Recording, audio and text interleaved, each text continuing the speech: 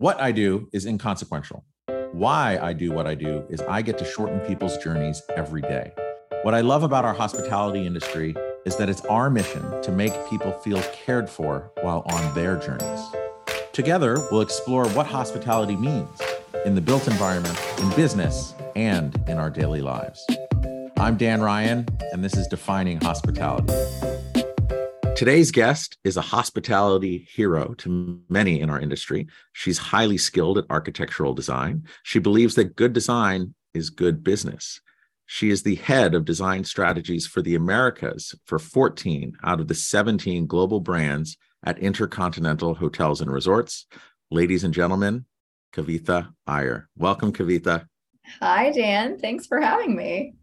It's so good to see you. It's so good to be speaking with you. I know how busy you are and with all of your travel. And I just know I'm just very excited for this conversation because, like I said, a hospitality hero to many. I go to any of these conferences or shows or all these things and places and people that we all know in common.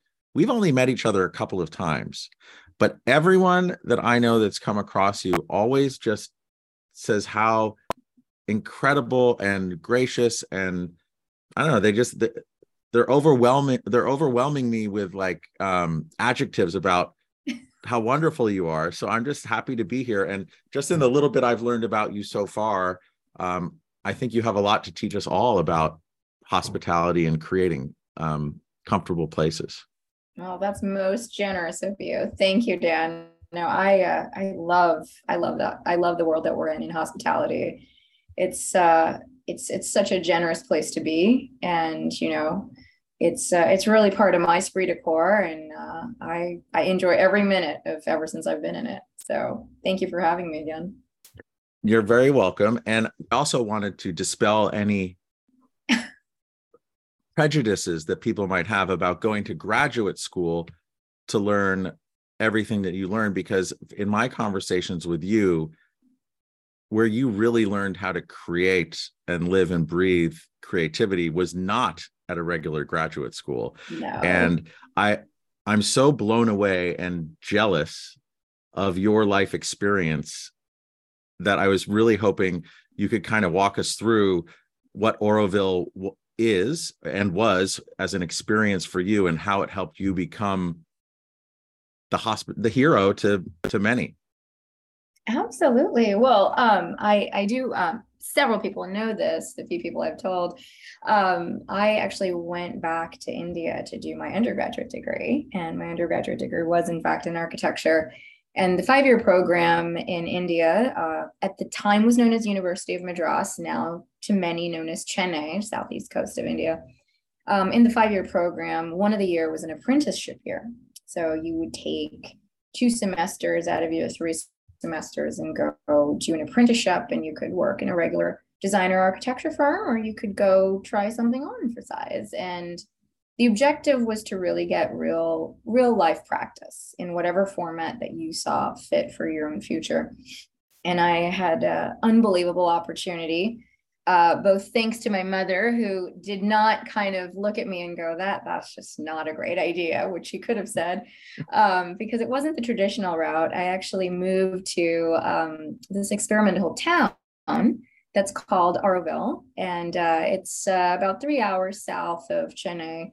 And it's this small little town that was established in the 1960s by a group of equal-minded creatives, experimentalists, makers, people who really believed that learning was a continuum. So one of the philosophies of the place is not only to bring people together for a better humanity, that was one of the main spiritual objectives, but entwined with that was a place of continuous learning, that learning is never complete. And also the sort of 360 idea of living is that you lived there, you worked there, you created there, you served there, and sort of had this full effect of how you lived and breathed the environment. And I happened to have this unbelievable opportunity to work with one of the resident architects there at the time, who was really an urban planner. And many of his projects were in the urban planning domain, and every so often we would have a small little project that we would work on in Oroville, and it was like a test project, right? So if you think about the maker environment today, you're fabricating different pieces of furniture. This was like whole buildings. You would test, concrete casting processes. You would test, integrating small chicken mesh with concrete to create first time, thin shell concrete shells, and some of them would fall down and some of them would stand, and you would learn through the process of really experimenting. And it cultivated what I call two things. One is really to take a risk and explore ideas, right? Like, you're never done. You should always ask the question. Just because it's done before in a certain way, it doesn't mean that it's right. And to really have an open mind for a lot of different people who bring ideas. So I think it really created that firsthand impression of that's sort of what I needed to enmesh in my daily practice as I approached design. And I came out of it far more richer than a traditional practice probably would have offered me at that time. And then I went back and graduated from my undergraduate degree, and then came to A&M. So much of the creation and the practice, as you said, that's the one thing where you're creating. But I think what I love retreats, this is more than a retreat, because it wasn't just the practice. You were actually living, breathing, sleeping, everything, and creating and learning at the same time. So it's a way of life. Yeah.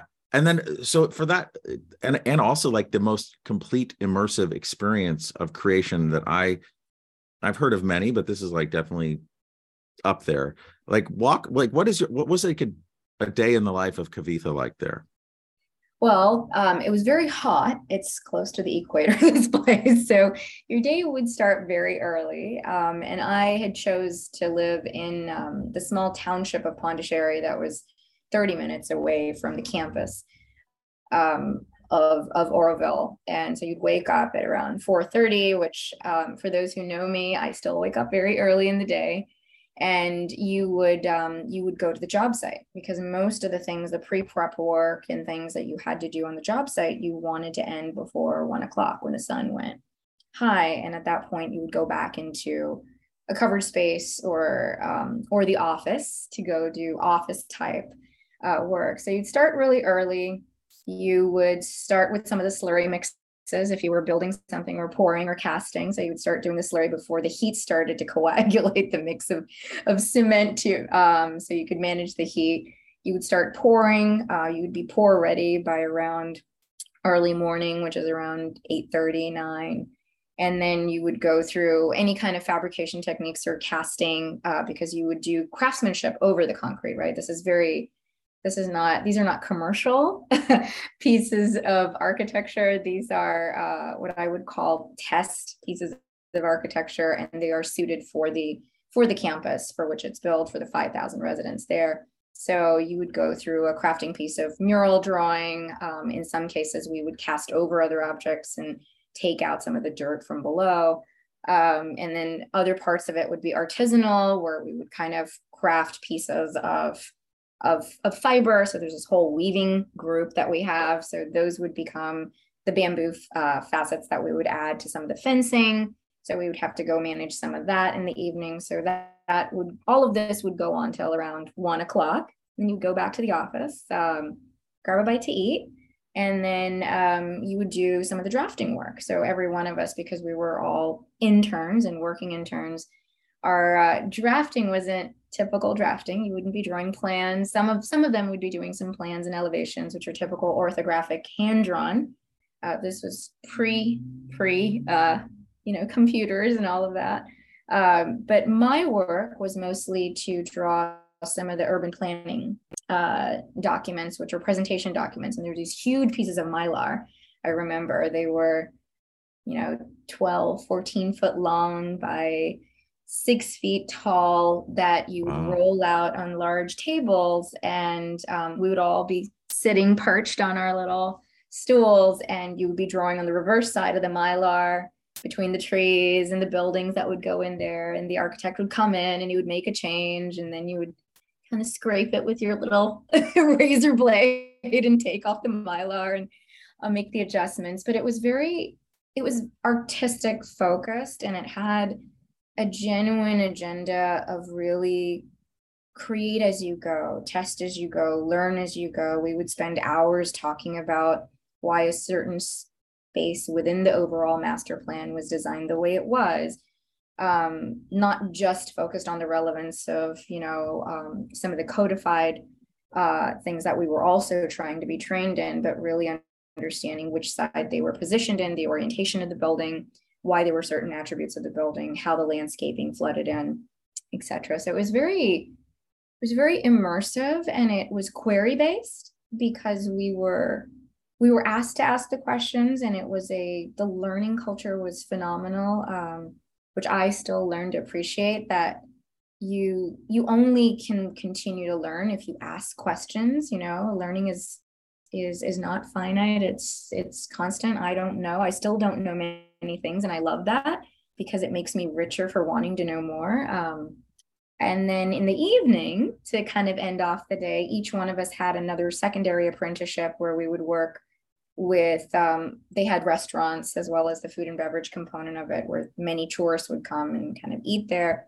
So I worked in one of the restaurants of one of the architects, and you would cook in the kitchen, and you'd be given a different activity every day. One day you'd be washing dishes, the next day you'd be helping the line cook, the other day you'd be taking orders, and so variations on the theme, but it really gave you this enriched sensibility of how to live life and giving back, right, to the community that you lived in. And it was exhausting, but very fulfilling because you felt like you were learning all the time. Yeah, learning, breathing, sweating, and of course, when you're doing the formed concretes parts, I'm sure it's all done with OSHA compliance in mind as well. I don't believe there were many hard hats back when. I don't recall. And all steel-toed shoes? None of that. There were several people who didn't have any shoes at all. So yeah, it's a far cry from what I do today. That's for sure. Yeah. Okay. So you're living in this laboratory or ashram of complete creativity and immersiveness, right? How do you think that and at that point, you didn't know that you were going to have a career doing hospitality design to Marriott to IHG? Like, you had no idea that you would wind up in the hospitality world, right? So how did that experience inspire you to become who you are today and impacting all the people that you've impacted along your way? Well, I think what I really learned through that process, other than just the joy of making, and impressing what I already love doing, making, was discipline, right? The discipline and the honing of the craft, right? You really have, if this is what I really wanted to do, which I kind of came out of it, doubled up in my fourth year, going into my fifth year to graduate, saying, yeah, I don't want to just graduate. I want to own this space, and I do want to continue along this path. But you needed to put in the work. It is a long road. And, I'd seen several other architects. I had distant relatives who were architects, and I saw their life and what they, not only the discipline that they cultivated, but the structure that you needed to have in a otherwise creative spirit, which is it engenders a lot of chaos, right? It welcomes a lot of chaos, but you need structure and you need discipline, and you need to love what you do, right? To really want it. And in living and breathing it, I couldn't see it any other way. And what I learned about the hospitality arm, because I did graduate in my fifth year with a thesis in tourism development based hospitality in India. And what kind of guided me towards that was just really living in a community like that. I mean, you're not just a guest, you're part of a community, you live in it, you welcome tourists every day, you see people, and then, you welcome them. Everything you create is not just for yourself who live there, but also for the joy of others who come and enjoy it. Because when they see craft, there was something that really lit them up, right? They would talk about it. And this was in the years before you had a phone, you could take a picture. I mean, there would people be with your analog cameras, right? Your Canon AE1s walking around taking little pictures, and they were so excited, and they would query and they wanted to know how it was, and they would sit and eat with us in our restaurant. You saw the joy that it brought to them, and you would have conversations that were so rich, people that you may never see again, but you realize that you could bring such fulfillment, right, to their lives as just being having contributed to that, right, to some aspect of their joy. And I think that's what hospitality is. You know, you are generous with your time and you're generous with your sensibilities, and it brings, you know, immense joy that you can only see at that moment in time, right, when that person enjoys a meal, or, you know, there's a smile on their face, or you see them discovering something. And that's what I do in my life right now, from small to big. And I think that sort of set the tone for that. Okay. And then if to go on, I love how you said like that query-based learning. So if I were to kind of Socratically ask you, how did you perceive what hospitality was before that experience to after having lived and gone and been there, and it set you on that path to where you are now? Like, how do you contrast what your idea of hospitality was then to what it is now? Well, pre my Oroville days. Well, so for me, I had a very interesting childhood, and I credit my parents with everything I have today. I mean, they are the reason I am, and then some more. My father had an unbelievably cool career where he moved from India in the 60s to the United States, and really wanted to pursue a career in petrochemical engineering back in the late 60s. And in that pursuit, in the late 70s and 80s, found a career that moved him to the Middle East to build, you know, cities of the future that were based on these sort of larger oil based tenements. And we lived there. And as part of being an expat, we had a very interesting lifestyle where you'd go to school for probably 6 months out of the year, and then you would have 6 months of time off to either go back to the country that you came from, or family time, or excursion, or what they called excursion, or tour or travel time. And my parents, who were sort of pioneers at heart and explorers themselves, really wanted to explore the world. And they had their little books, and we would travel about 4 months out of the year, and 2 months they would go back to their own country to visit their parents. And so I was part of that, and I lived that life for quite a bit of my early childhood till my early middle school years, and cultivated this life of living in hotels. So my early journey of hospitality was really this. I equated being in hotels and travel to the most happiest time of my life. Right? I came at it as a guest. I came at it as a child. Everything was new. You know, when you're a child, you discover everything for the first time. And this was predates the time of when you had childcare at these hotels. For this, over the few times. And my mother is very keen on pointing this out. She's like, we only did that a few times, Kavitha. We didn't do that all the time.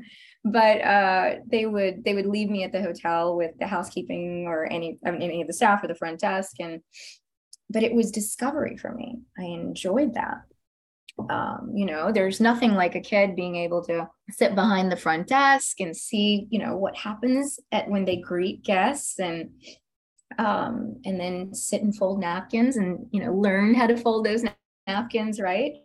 Or to be in the back of house with the machines where the laundry is folding these things automatically, and you're like, oh wow, that's so those cool. Things are amazing. Yeah. You know, can I press the button? I mean, to the one time, my favorite time, which I don't think anyone would do anymore, but I think there was this pigeon that got stuck in one of the exhaust vents, and I got to go on the roof and get this bird that was stuck in the exhaust vent on the roof. And it was, I mean, for a young person, these are far more intriguing than going to a historical site. I mean, nowadays, you know, I go back to the places that my parents took me, with hopes that I would learn, but I enjoyed staying at the hotel far more because it was every day was a revelation. And what I really enjoyed ultimately above all of that discovery was just, I go back to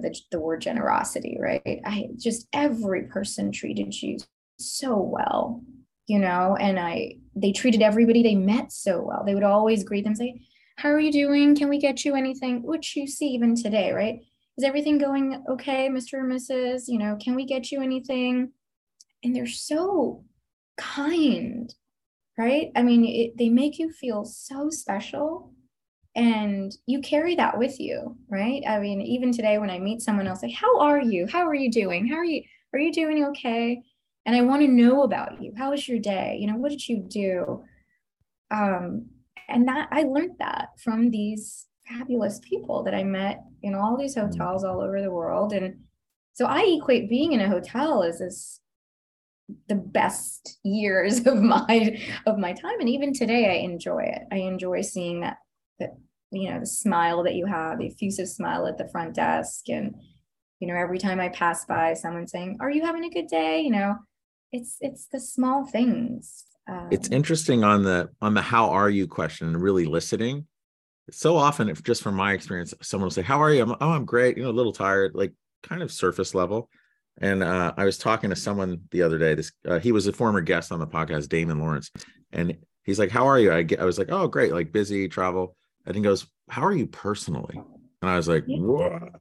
And it made me stop and think. And I was like, "Whoa!" And then we had like a 45-minute conversation, right? Yeah. And I think that to really because so much of that whole idea of in hospitality and greeting and like the first impression, it can be very surface, and it's like whether it's design or greeting or questioning, it's like how do you get down to that deeper level to really figure out where the magic is? Yeah, I know. I mean, it's also culturally, right? I mean, for me, living in the Middle East, but also culturally being Indian, we were a community of people. I mean, now we're all a blended society. We all kind of mingle and mix, but back in the day, there's a very, engendered group of Indian community that my parents had as close friends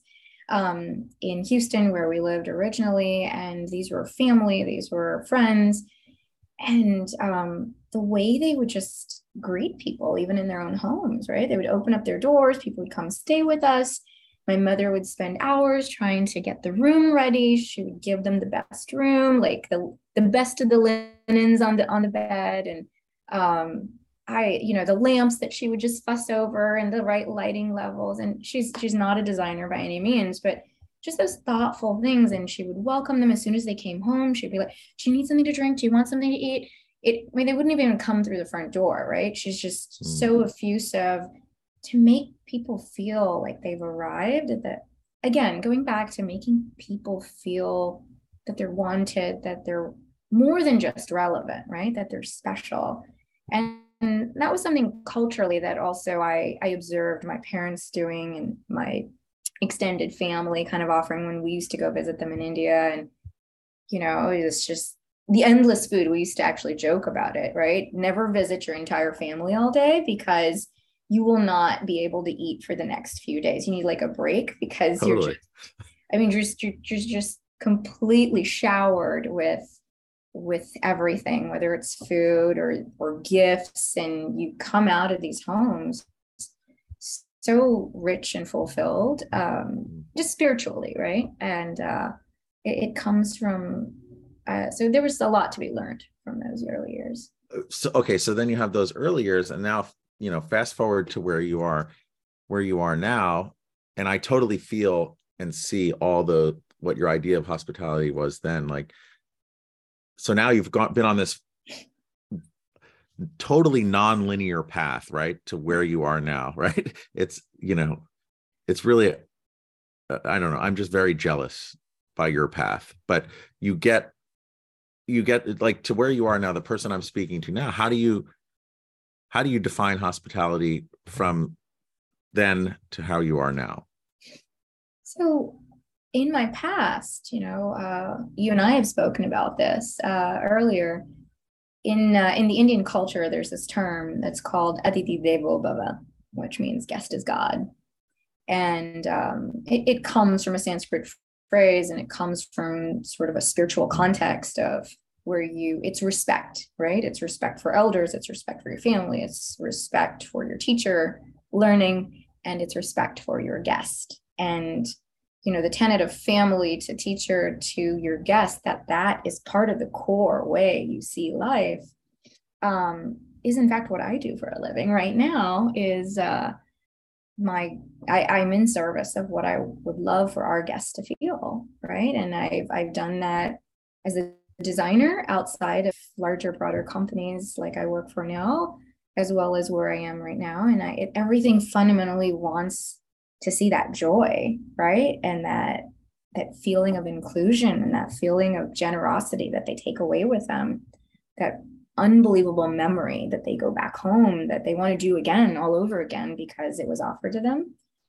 And in some ways, it's because they probably felt very exalted, right? Like the terminology of God or that higher being is that putting them on that pedestal, right? That they're the best thing, they're the most important thing, they're above and beyond, is what we try to, I think, all cultivate. And that's where I am today. And it's, when you hear about, a good review from a guest, or you look back at some of your brands and you go, we love this, or this was the best thing, it's unimaginably fulfilling, right? Like something that you had to be a part of, and you might have been just a tiny part of, that you were able to influence that in some small way, is there's nothing that can displace it. And that's the connection I make from what I learned from not only my family and where I culturally come from, but also my travels and the things that were impressed upon me to know.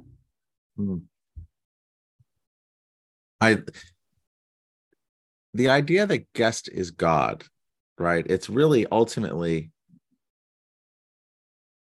putting ourselves as a host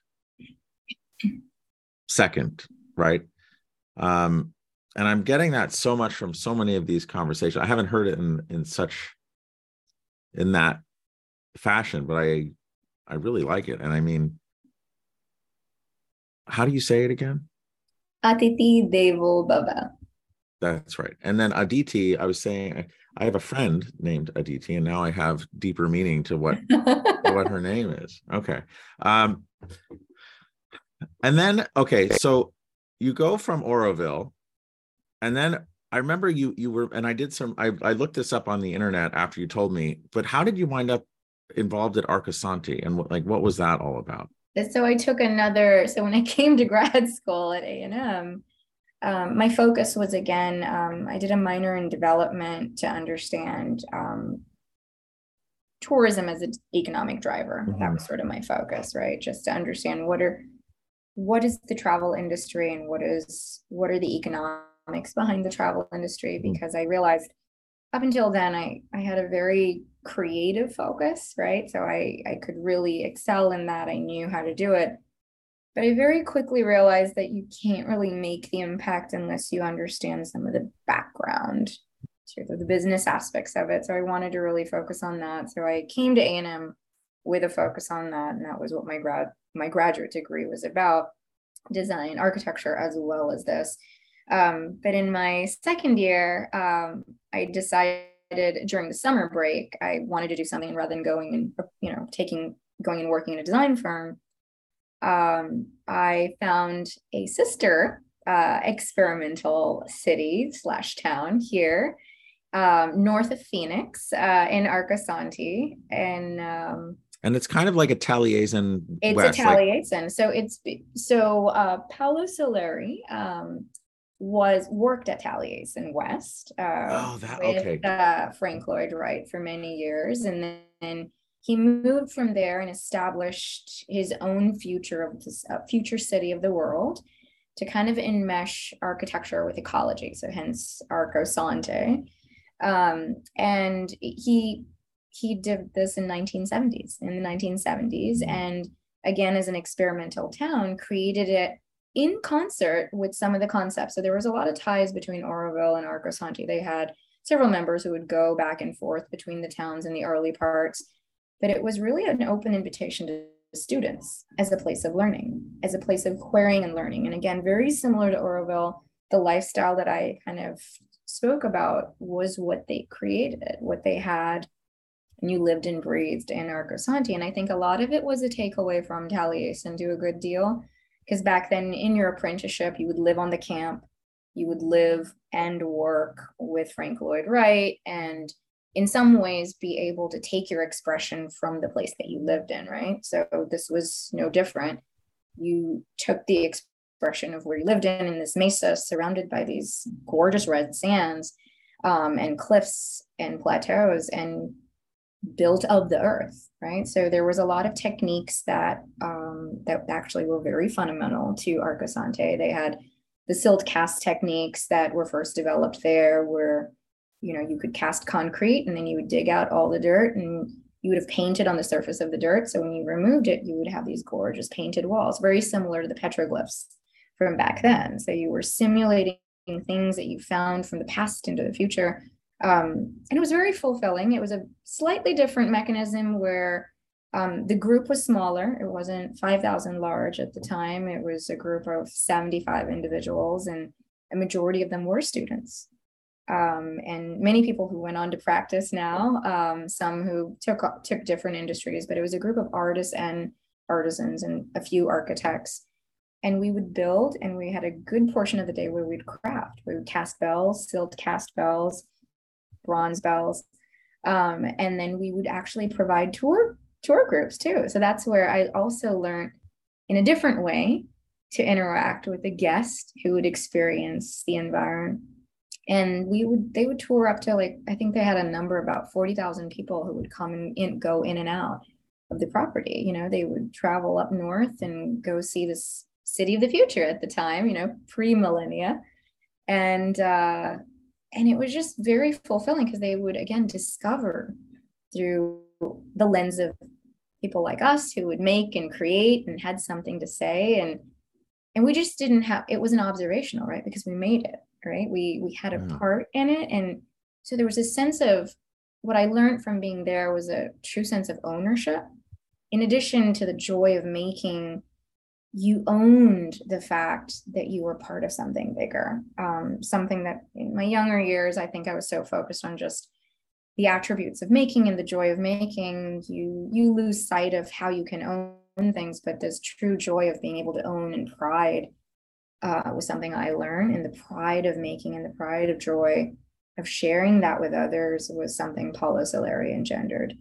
So that was fascinating. And that was for about 6 months. It was my summer, and then I extended into one semester and then went back and graduated, thankfully, much to my parents' pleasure. So that I did go back and graduate finally. But it was a very equally, if not tremendous, learning experience for me. And in many ways, we're very similar, query-based, right? You would ask questions. Why not was a thing that Paulo would always, he would really encourage all of us to ask. He would state what we were trying to do, and then he would go around and say, and he would only have a good response to the one person who would say, well, why not this? Yeah. And I think that was when I started to learn this idea of, you had to feel the sense of ownership to know that you had permission to ask, why not something else, which a lot of us, which is a life lesson as well. It wasn't just focused on hospitality, but it was a good life lesson to learn. Well, I was saying this whole query-based learning and that Socratic method. Recently, I reread, as you're talking, I was reminded, I recently reread Plato's Republic, where Plato is basically writing a story, a narrative from his teacher, Socrates, about really what this utopian Greece or society could really look like. Some's cool, some's really messed up, but it's this whole idea, this like weird utopian vision, which is, you go into Frank Lloyd Wright and some of his urban planning, utopian planning, out to Aldous Huxley, to Taliesin, to Arcasante, and then also it's I don't know. I just feel like you're so lucky to have experienced that, because the only thing top of mind that I know of people that are doing right now for a short period of time, something like a Burning Man, where, okay, yeah, it's a big fun party, but they're also creating, there's a lot of art and creation and communal living. And I just feel like there's a real need for that. And I think everything's gotten so institutional as far as that normal path, that I don't know, I just find it inspiring. And now I'm curious about what would it be like to go. I mean, I go on retreats here and there, but nothing like an extended sabbatical where you're like really living in commune with others. It's just, it's awe-inspiring, actually. And I think, you're interviewing a ton of people, you're seeing the next generation come up. Do you know of a lot of, or are there many other people who are coming up through the ranks, so to speak, that have had these types of experiences? Are you drawn to them? It's interesting you should ask. Auburn University actually has a rural studio program, which and they have this architecture, interior design combination program, which I think they do in addition to architecture program. And we have several candidates, for years that we've seen who come from that program, which I think is probably the closest to that. And it is in a rural part of Alabama, where the students are given a semester or a year. I don't know the exact time frame, where a select group of students can apply, and they live there and they work and they learn and hone their craft. And it's very query cultivating. I have some personal friends who actually went to that program for me several years ago, and they absolutely loved the environment because it takes you away from the everyday of, where, yes, you can learn codes. Yes, you can learn rules, standards. All of that will come when you're in practice, right? But the thing that schools still don't teach, other than the tools that you learn to do design with, is how to ask the question, how to rephrase the question, right? How to feel bold and brave and make mistakes, with confidence, and I think those are tools that places like I believe the rural studio environment are offering. And so we do meet. I mean, I've had several candidates in the past, and I think I do have a couple of people who actually work for me who have been part of that and are extremely talented, right? You can immediately, their conversations will go back to that sort of why not approach, which I love that. I welcome that. For me, there is no one answer to anything in anything that we do. And as part of the design strategy arm, we actually are the in-house arm that creates things. You have to, and in a large company, right, where you have goals, you need those people to ask the why nots, be bold to take risks, because otherwise it's not really an added advantage to have that creative arm. So I've seen those, and I think that's one of the schools I know about. I'm not sure if there's other environments. Yeah, I think that's a great point, is that's the one school that you've heard of. I'm sure there are more, but it's almost as if I find it also reassuring in the sense that, in some of these recent conversations I've been having, some of the guests, they grew up with learning differences, right? So they were very challenged in that normal linear path, but because of luck or their parents or whatever, they were able to find these places where the ways that they could find an environment within, or where the way that they saw the world backwards, forwards, differently, they could excel and like be the next. And I think that also goes, like, we're all crammed into this kindergarten through senior to high school or vocational school to college, whatever. It's a very linear path. And if you're not a normal learner, or not, or you don't see the world in like that linear way, you're kind of left out to dry. And it's interesting that there's not a lot more resources like this with these alternative learners, because I would argue that your experiences were probably way, everything is relative, but just a much richer and different experience than, going to 4 years of undergrad, another couple of years of graduate school for architecture, going out as a apprentice and working and going like that linear path. And I don't know, I think that everyone is just so different in how they learn, that I just wish that there were more outlets like this. It's inspiring. I get goosebumps actually thinking about them. No, you're right. And I think nowadays, one of the things that I'm seeing, in addition to not having avenues like this, right? Even in an apprenticeship environment where you go to a community and you get to live, breathe, and work. Some of the other things I talk about with some of our younger candidates, or when I am speaking to some younger mentees, is, think about things that you can do that are outside of the profession, right? If you're approaching design, architecture, what have you, are there adjacent things that you can do where you can explore the sort of facet of making, creating? And it could be anything, right? It could be in theater, it could be in stage sets where you're crafting and assembling things for an audience to appreciate for one night. It can be in showroom design, right? In window design. I met the other day, I met someone who had done showrooms for Anthropologie, and what a great opportunity for a young person immediately out of school, right? You have a voice. They have a variety of programs in Anthropologie of what they want to do, but there's this intense creative arm that goes into creating the things that we see in the window, right? In their retail window.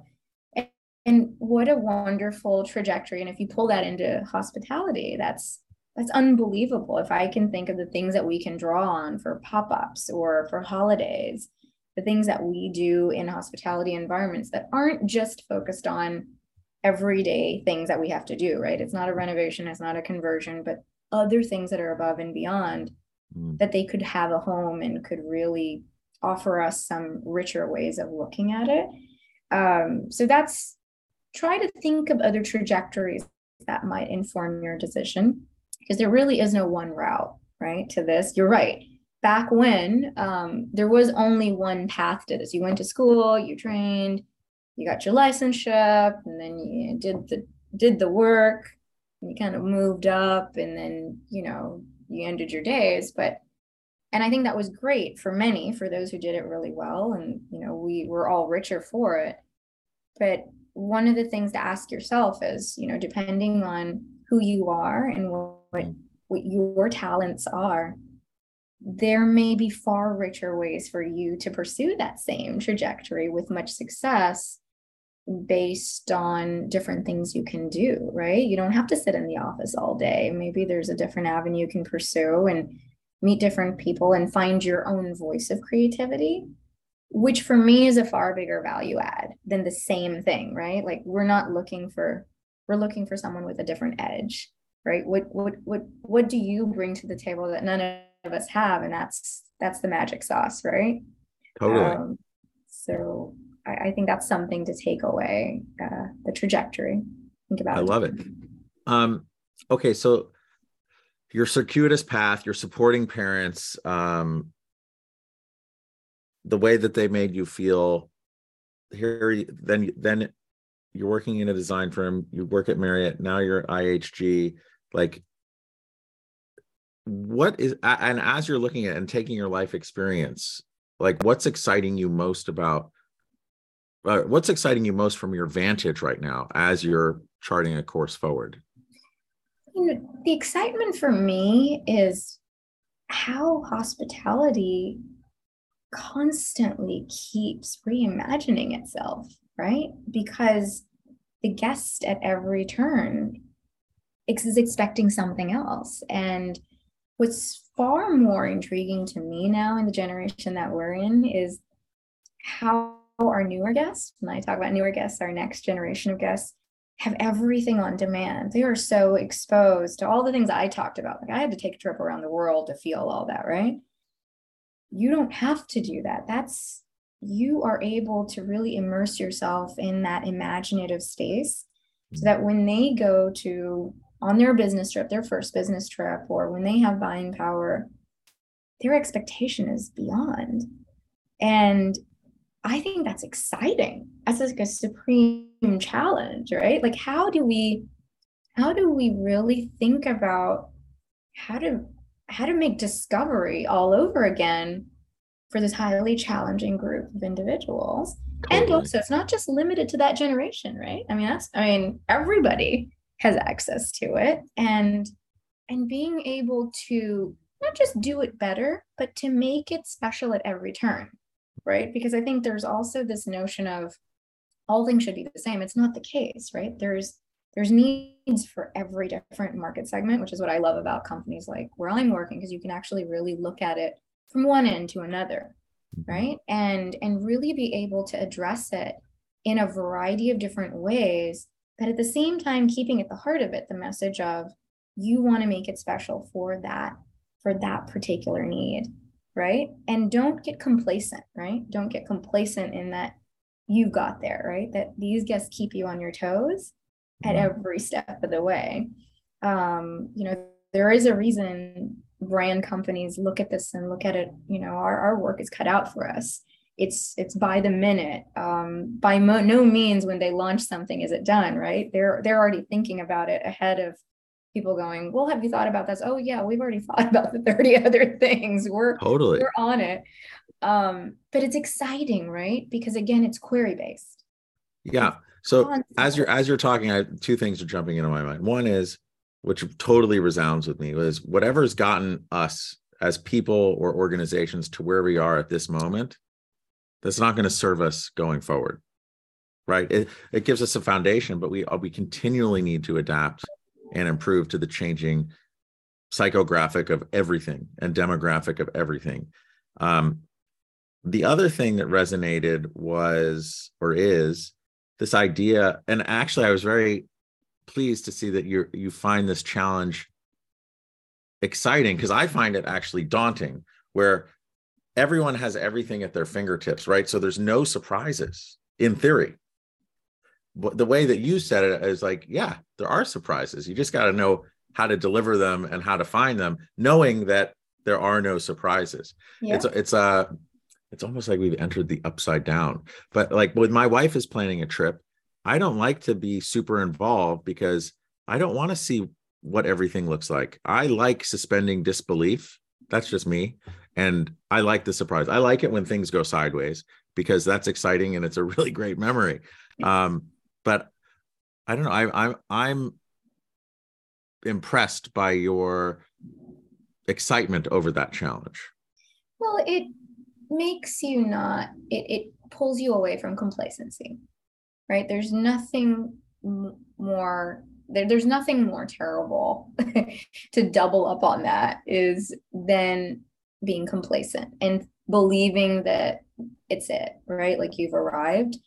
And that goes for everything that we do in our own lives, because that's not what brings continuous joy, right? We are constantly evolving. And for me, in my where I am in my life today, I put myself in the shoes of all of these young people, and I learn so much every day from my team. It was a group of very young, creative, unbelievably creative crew. And I learn every day from them through their eyes, through the lens of what they believe is the thing, right? What made them amazed? What jazzes them? And frankly, the things that jazz me don't jazz them, right? And I want to know, and I want to know why.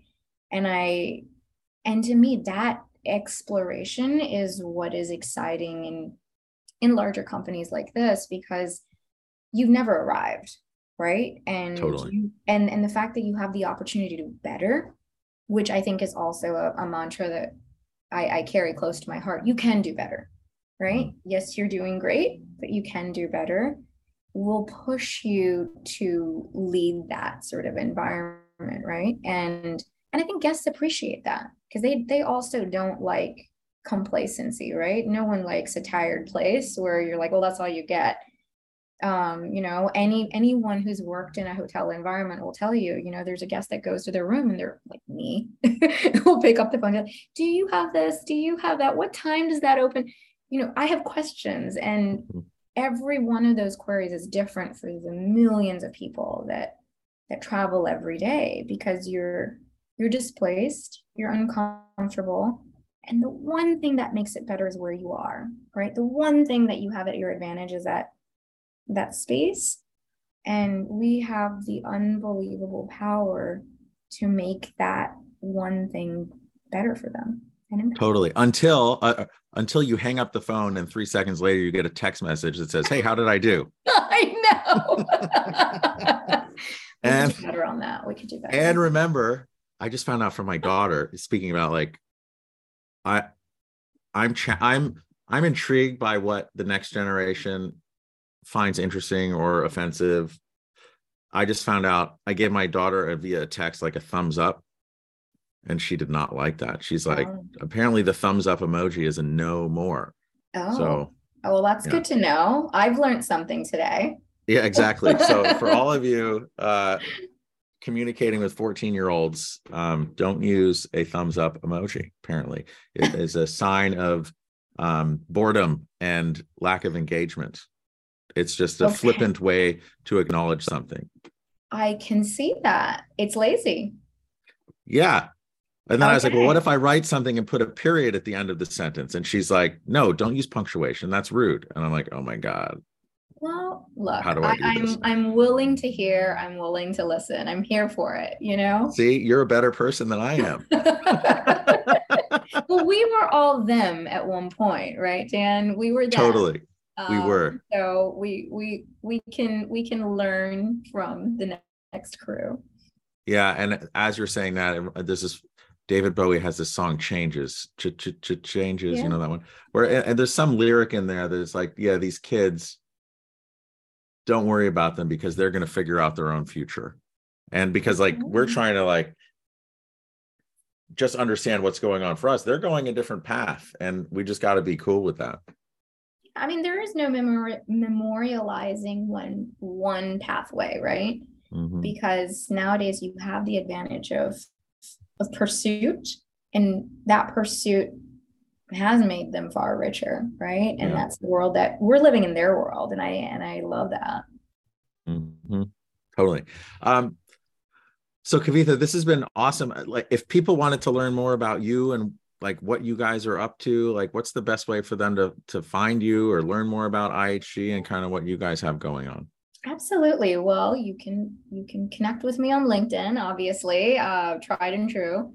You can also follow me on my Instagram page. I do try to post as much as possible about everything that we're doing that's cool behind, without giving you away too much of the secret sauce, but giving you little peeks into our everyday world of creativity. And obviously at ihg.com, all the new openings and things that we're doing globally. And feel free, where I live, and I will always take a message, and I'm always happy to meet you. And if you come to DC, you will find me running on the weekends at Rock Creek. So always happy to feel free to connect with me if you are interested in a run. Oh, definitely. One question I forgot to ask you, which I always like to ask, and I think let's go back to Oroville. You're there, you're wearing flip-flops, you're casting concrete. But the you that I'm speaking to right now appears in front of your younger self before you go on this circuitous journey to where you are now. What advice do you have for yourself? Wow. I think I would have told myself, be resilient. Because when you're young, you don't know resilience, right? You go day to day, and sometimes exhaustion would hit you, and I didn't have the confidence I did at the time. But I would have said, keep on the path, be resilient. That's what I would have told myself, to help myself through my everyday, because I know how it felt back then. And something bigger than me allowed to keep me on that path, but it would have been helpful to have had that advisor tell me that day in, day out. Be resilient. Yeah, resiliency is pretty awesome. And I don't know how to teach it. It's got to be like learned on your own. Yeah, just, you have to be, there's so many that come before you that have knowledge, right? Mm. And you may not agree with everything that they have to offer, but there's a richness to where they come from, right? Mm. And that thing, feedback, that's what I tell my team. Sometimes when you hear feedback, it's hard. And as young people, especially those in architecture and design school, they get it all the time, right? You charrette, you Oh, and the present, somebody crits, yeah. hates your design. But if you're taught resilience and you're advised resilience, you'll know that you are going to be far more richer for it, right? Because it comes from a place of wisdom. Somebody's offering a few thoughts because they have some wisdom that is beyond what you have, or even might offer you food for thought for changing the way you think. But you have to be willing to be open to it and not let it beat you up, because there's a bigger journey, and the journey is rich, and it's fabulous, and it's grand. Like I see my life, I think it's grand. So yes, resiliency. Love it. Resiliency.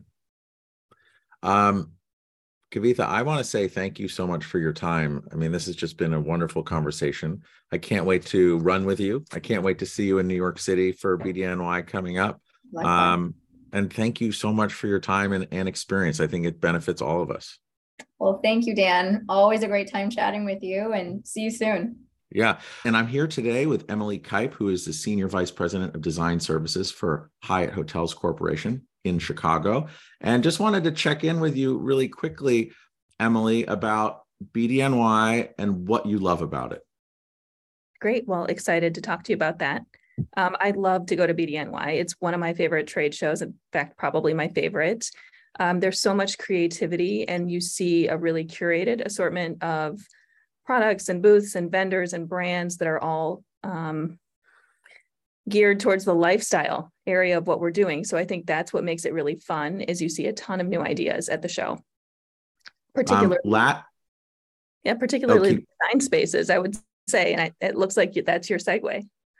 Yeah, so that's my perfect segue, because I remember last year specifically sitting with you in the Unapologetically Thompson booth that you guys did, and you guys had such amazing content. It was obviously very well designed, but it was such a gathering place where I just wound up learning a lot. So if you speak about, like, from your experience doing that Unapologetically Thompson booth, what did you and your team, and I think also the industry, get out of that? Right. So we loved doing the booth, and it was unapologetically Thompson. I think Thompson as a brand does not want to compromise what it's all about, or what the design aesthetic or kind of backbone of the brand is. So what we did for this booth is we came up with a concept, and the concept was a High Line in New York City. So the whole booth was based on what would a Thompson Hotel lounge be like if it were designed for the High Line in New York City. And we take cues from the architecture of that, from the materials, and sort of the overall vibe of the place. So in doing that, we ended up building a booth that was, 600 tons of steel in the booth. And it was quite a challenge to build, incredibly heavy, but so authentic for what we wanted to do. The centerpiece of the booth was a big bar, obvious for Thompson. So we had a great time there. And as you noted, it was a real gathering place where people wanted to come in, have a drink. We had signature cocktails that we designed outside of the typical, convention menu for the booth that were specific to Thompson. And we had our mixology team work on those cocktails. We had our own Thompson DJ there spinning music. And we had lots of sessions in the booth to highlight our team and all of their hard work on it.